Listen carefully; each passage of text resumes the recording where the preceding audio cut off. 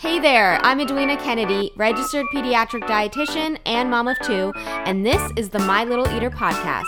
Each week, I'll be dishing out all the best info on feeding and nutrition for your baby and toddler, answering all of your what do I do when scenarios, and helping you gain complete confidence in not only feeding your child, but in parenting as well. Every episode is filled with actionable and proven feeding strategies delivered by a mama and a feeding expert who's been there and done that. I hold your hand and take you step by step through all stages of feeding while showing you how to implement what I teach you so that you can raise a happy and healthy little eater of your own. Let's do this. Hey there. Hey moms and dads. So listen up. Today, I'm going to be talking about one of the most important podcast topics that I'll be recording, and that's because this is the topic that I'm talking about is the one thing that will change your lives around feeding if you can implement what it talks about. So if you're sort of half listening, or maybe you're scrolling through your phone, not really focused, see if you can find 15 or 20 minutes, just carve out a little bit of time where you can be alone and really take this all in, because this stuff is good. You see, it's all about setting the foundation for how we want to be feeding our children. So this foundation is going to both prevent and manage picky eating, and it's going to ensure that we're not only raising healthy eaters, which I know you all want to do, but competent eaters as well. So if you don't know what I mean but when I say competent eater, a competent eater means your child is learning to associate food and meal times in a positive way. They're also more accepting of new foods and are willing to try a variety of food because they've developed the skills to do so. They become competent in this area. And finally, your child will learn to eat according to their hunger and fullness cues. So this is all stuff we ideally want, right? We want to raise competent babies, competent toddlers when it comes to eating. Now, we know that sometimes feeding toddlers and babies, though, is actually really stressful, and sometimes, actually maybe most times, quite the opposite of what I just described, right? As a competent eater. How do you get this? Okay, well, this episode today is especially for you if you're feeling like you experience stress around mealtimes with your baby or toddler, battles and arguments around how much to eat or what to eat, begging, pleading, distracting, or bribing your child to eat, if you feel the need to cater meals to your child to get them to eat, or if your toddler is a grazer, they're always grazing on snacks, but they're never really hungry for meals. There's a whole bunch of more scenarios that this would be helpful for, but these are big ones. So if you resonate with any of those, this episode's for you. Guys, feeding is hard. I feel like half of us, if not all of us, have experienced this at one point or another, right? Like feeding can be one of the most stressful times of the day, and we have to do this like 6 times a day, which is crazy.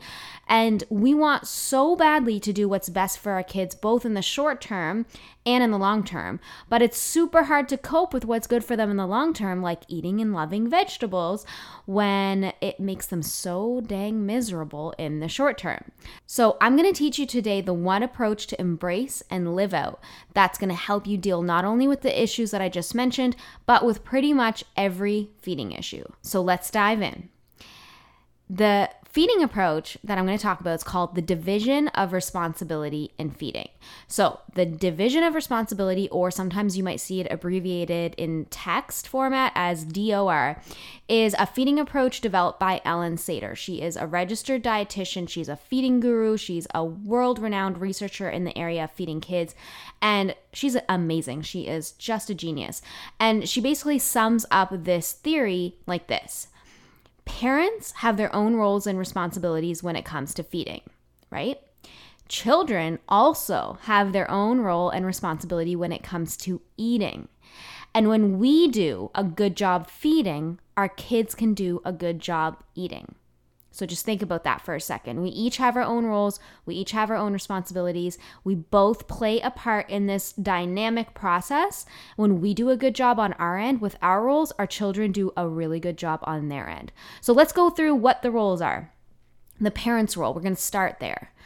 The parent's role is to choose what food is being served. Okay, so for each and every meal and snack, you, the parent, are choosing what is served.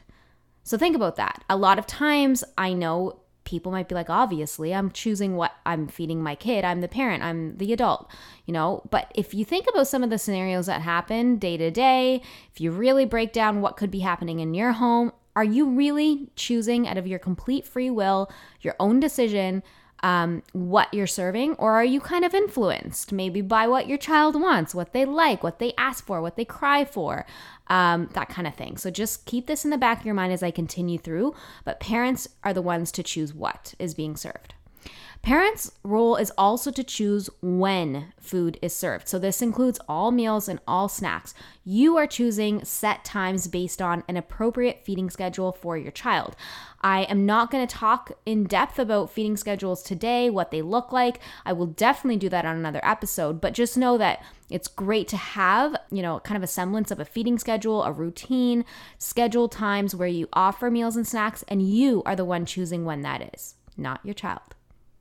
Okay, parents also choose where food is being served. So usually and hopefully most of the times that's going to be at the dinner table. There's tons of research that shows the benefits of being at the table, why it's helpful for modeling, family environment, all that stuff. But wherever it is, even if it's in the family room, on the floor, in front of the TV, and you're watching a movie, you set up a little picnic, it doesn't matter. That decision should come from you, okay? So parents, let's just recap. Your role is to choose what to serve, when to serve it, and where to serve it. Those are our responsibilities. So our job as parents is to serve those balanced meals at structured times throughout the day, preferably in a family meal setting.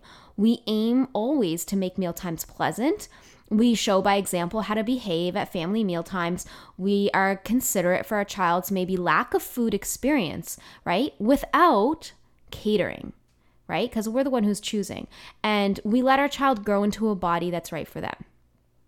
Which leads me into the child's role. So this is for children who are 1 year and older. I'm going to just go into their roles right now. So children, toddlers, older kids, they choose if they want to eat from the food that you've provided from them, okay? Let that one sink in. It's their prerogative completely whether they want to eat something at supper or at lunch or a snack or not. It's not our choice to make, okay? We've already served the food. We've chosen when, we've chosen where, and now we let them choose if. We're also going to give them the choice, the power, their role and responsibilities to choose how much they want to eat.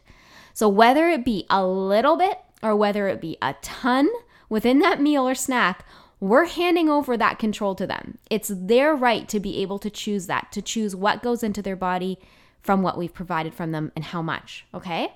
Now, I want to make a note here. So under 1 year of age, parents are going to be responsible for what, right? So breast milk or formula along with solids when they're developmentally ready.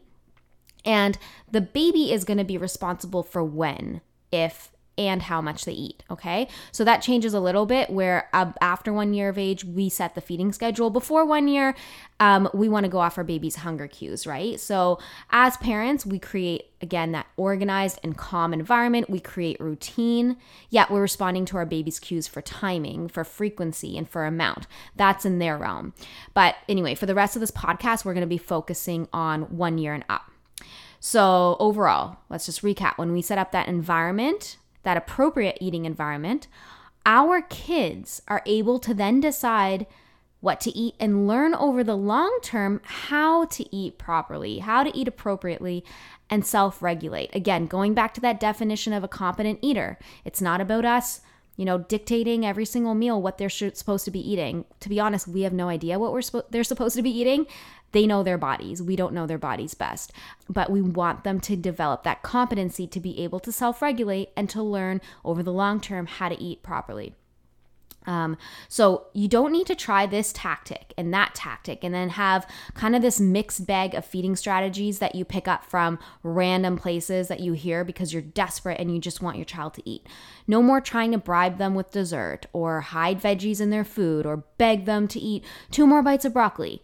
That stuff, guys, backfires big time.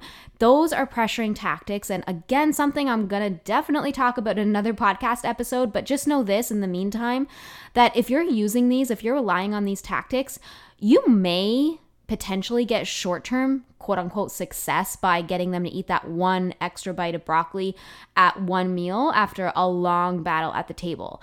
If you even call that success. Sometimes I question, I'm like, is that one bite of broccoli really changing the trajectory of their health outcomes? But more than that, you won't be teaching them to be a good, healthy eater on their own in the long term. Again, you're not teaching them competency at the table. And tactics like that can actually even make picky eating worse for a lot of kids. So you'll be stuck in that place forever if that's the tactic you're using. So if you can trust me on anything, trust this. The DOR, the division of responsibility, is the number one feeding strategy that will get you what you need and want. So you're never going to have to use another one again. Okay? So really let that one sink in. And I know, guys, like, listen, I know it's really difficult sometimes to implement this philosophy. I think what happens is a lot of times we first hear it and we're like, yeah, duh, obviously, I'm picking when, I'm choosing what. But then you dig in and you're like, oh, actually, I'm probably not. And I'm probably swayed here. And I actually am letting my child choose like when to have snacks and how many snacks and all that stuff, right? And so we start to freak out and we're like, oh God, this is harder than I thought. I don't know if I can do this. So I know it's hard sometimes to implement this philosophy, but this is where trust comes in. So something that I talk a lot about to my clients is the trust cycle. And basically it's being able to fully trust our toddlers to choose if and how much to eat based on what their body needs from the food that we provide them. That's critical to all of this working out. If you can trust them to do this, then your toddler's actually given the chance to listen to his or her intrinsic cues for hunger and fullness, while also empowering them to learn to eat the foods that you eat. So by trusting them, it also removes any pressure for them to eat certain types or amounts of food, which can backfire. It also takes some of the pressure off of you and allows you to stress less around mealtimes when you can trust that they can carry half of that responsibility in their own feeding, right? So remembering that I'm trusting my child to do their part and they can do that. They can handle half of that responsibility. And at the same time, within this trust cycle, it means that they, our toddlers, can trust us to do our job, right? We forget sometimes that babies and toddlers need to feel that they can put their trust in us to provide that structure and regular meals and snacks at set times in a confident manner, to provide that predictability, right? They won't have to ask for snacks all the time because they know that you have a schedule for them. You've got their back. You're ahead of this. You're on top of this. They'll actually want to explore food on their own because they'll trust that you'll make it a positive, pressure-free experience. And they're going to trust in your ability to maintain safe and predictable boundaries in feeding, which then removes the need for them to act out in defiance, to test boundaries and to push limits, to understand where they are, to understand how much power they have, to understand how confident you are in your parenting. So when you set these feeding boundaries and expectations, they can trust that they are in a place of safety and that you have the predictable environment and your own predictable role is set up. And the more they can trust that, the less they're going to act out in response to feeling like they need to take control because you aren't. So they feel safer, they feel confident that you're taking charge of the things that you need to take charge of. And so guys, this trust cycle between you and your child is everything, okay? So it's something that, you know, we really want to work on in terms of our mindset, is to be able to let go of what we can't control what we can, trust the process. Now, oftentimes when there's a problem in feeding or in eating and, you know, clients come to me and they're telling me about like these issues they have at the table, at the dinner time table, and, you know, they can't get their child to eat or whatever it is, even behavior issues at the table. It's actually a result, almost 99% of the time, it's a result of a mix-up in our roles, okay? So it's a result of lack of trust and boundaries actually being crossed. So this is where much of the mealtime battles start. So here's an example. Imagine your toddler starts to eat really little at breakfast, right? So of course, in the beginning, you just start by encouraging him or her, and you're like, oh, have some more. Come on. Are you sure you're not hungry? Come on, please eat some more. And eventually it gets to the point where you actually start to make him or her finish a portion of their plate or their whole meal before they're allowed to watch TV. Okay, so you start to be like almost setting up this bribe, like you can only watch TV, you can only watch Paw Patrol if you finish all of your eggs or something like that. And then your toddler then starts to learn this pattern at breakfast. He starts to realize, okay, mom's going to start begging me, start bugging me, start bribing me. She's going to argue with me, even though I don't want to. And I've indicated I don't want to. I know this is going to be the routine. And so he or she begins to put up a fight immediately, even before they come to the table. They can anticipate the battle, the coaxing, the stress that's associated with breakfast. And then they start to put up a wall more often than not. And then they just begin to dread mealtimes in general because of the negativity and the pressure, which continues to snowball into more pressuring from you. And then they're fighting back even more. So you get this big battle that's just constantly starting to happen at every single meal. And you're probably like, what is going on? I can't get my child to eat. And they're like, I hate mealtimes. This sucks, right? So let's break down what's happening here. First of all, the parent, is overstepping their boundaries and they're moving into the toddler's realm of choosing if and how much to eat. Now, I know it's hard not to. I totally understand that this is not an easy thing to do in the beginning. However, the lack of trust that it creates isn't worth it. So what's better is trusting that, okay, maybe he or she is just not hungry, right? Maybe their appetite at breakfast is just low right now, and they're going to be able to eat a snack 2 to 3 hours later, because remember, you've got a feeding schedule in place. And then by trusting them, they're actually going to remain pleasant and open at breakfast. And although their intake might be low for a bit, even if it's for a week, they're going to start eating again a little bit more, maybe in a couple of weeks. So I'm going to trust this process. I'm going to trust that my toddler knows what they need. And when we let our toddlers do their job, what happens? They start to relax more at meal times, and they're going to be more likely to cooperate because they feel respected. And so with this continued structure, they're going to eventually make their way out of this without you having to fight them on it and try and, force them to make their way out of this. And they're going to do it in a much better way. So if you find yourself in a struggle, dealing with maybe constant snacking or making special meals because your toddler refuses what's at the table, or maybe you find yourself always in this dinner time argument with your toddler and you find your anxiety levels, around mealtimes starting to rise, I want you to stop and ask yourself each and every time you feel like this is happening, am I doing my job in feeding? Is my toddler doing theirs? So in other words, have I served a meal that I deem to be fit? And so it's not based on my toddler's, special requests or refusals. Have I served it based on routine timing and not based on my toddler's demands to eat? Have I chosen where it's being served versus letting my toddler choose to eat what they want or on their own or while they're playing, that kind of thing? If so, if you have done all of these things, congratulations. You have just successfully fed your child and your job is done, okay? A line is crossed right there. You have completed your job. Now, whatever happens after that is totally your child's job. Your job is not to get your child to eat X, Y, or Z, right? Not in specific amounts or not at all. That's their job. There's another quote by Ellen Sater that I'm going to just throw out here because it's good.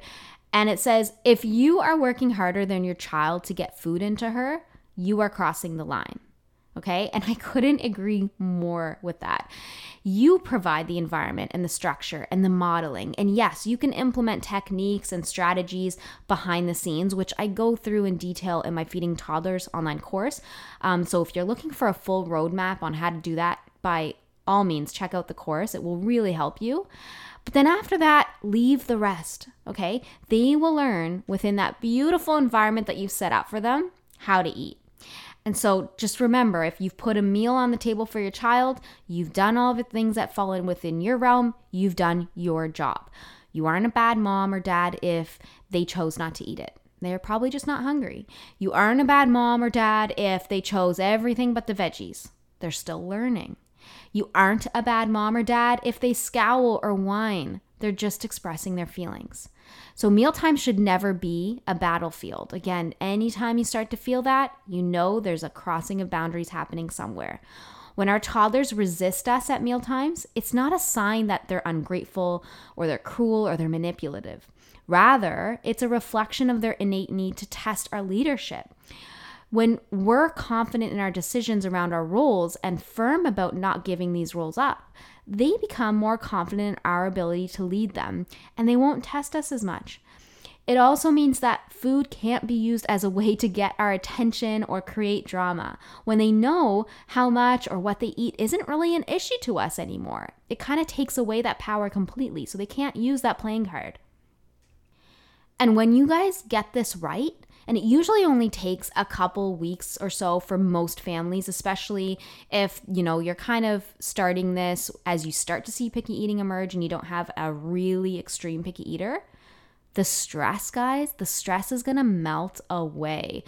You can then just focus on the actual joy of eating together. And then you're going to see them progress with eating. So you start with this foundation, you get this in place, you remove the stress, you remove the battles, you create this positive and eating environment. And then you're going to see all those picky eating strategies that you learn about from me, that you hear about in my course, or you hear about on Instagram or wherever. Once you start to implement those, they can actually start to work because of the foundation that you set up, that sets up this trusting feeding relationship. Only when that's in place can the rest work. I know there are always a million questions around how to implement division of responsibility properly and what to do when, all those scenarios that come up. Questions like, but my child won't eat unless I make a favorite food. Or what if my child never chooses to eat a vegetable on their own? Or what if my child is underweight or overweight? How can I let them take full control of how much to eat? So these questions are all valid. They're common. I know there's a lot more to know about this, and I want you to know that I will definitely be dishing out more info about this over, multitude of podcast episodes. But if you want help and you want solutions and you really want to know the full picture, again, guys, my Feeding Toddlers online course will really do that for you. It's going to provide that complete roadmap with support from me, because I do offer support through, a clients only support group and options to do one-on-ones with me. That is going to completely transform your meal times. And it's going to give you all the skills that you need to prevent and manage picky eating and just raise a healthy, competent eater. I'm so confident that this foundational approach makes sense in every feeding scenario, so much so that I want you to try this, and I want you to ask as many questions as you can as the process goes on. You can hop into the My Little Eater Facebook group. You can ask tons of questions there. You'll have parents responding and asking and putting in their input as well as mine. And let me just help you through this process, okay? It's going to take patience and perhaps a bit of discipline in terms of breaking old habits, but I know you guys can do this, and I believe in the results. So I hope that this podcast episode resonated with you. I hope that it could provide a little bit of insight into where to start if you're looking to really create that good feeding environment and feeding dynamics at the table, raise that healthy eater that we all want and we all strive for. So let me know what your thoughts are. Leave a review, please, and go ahead, rate the podcast, because it helps so much to get this podcast out in front of all, sorts of parents that need the help just like you guys do. So much love and happy eating. Talk to you next week.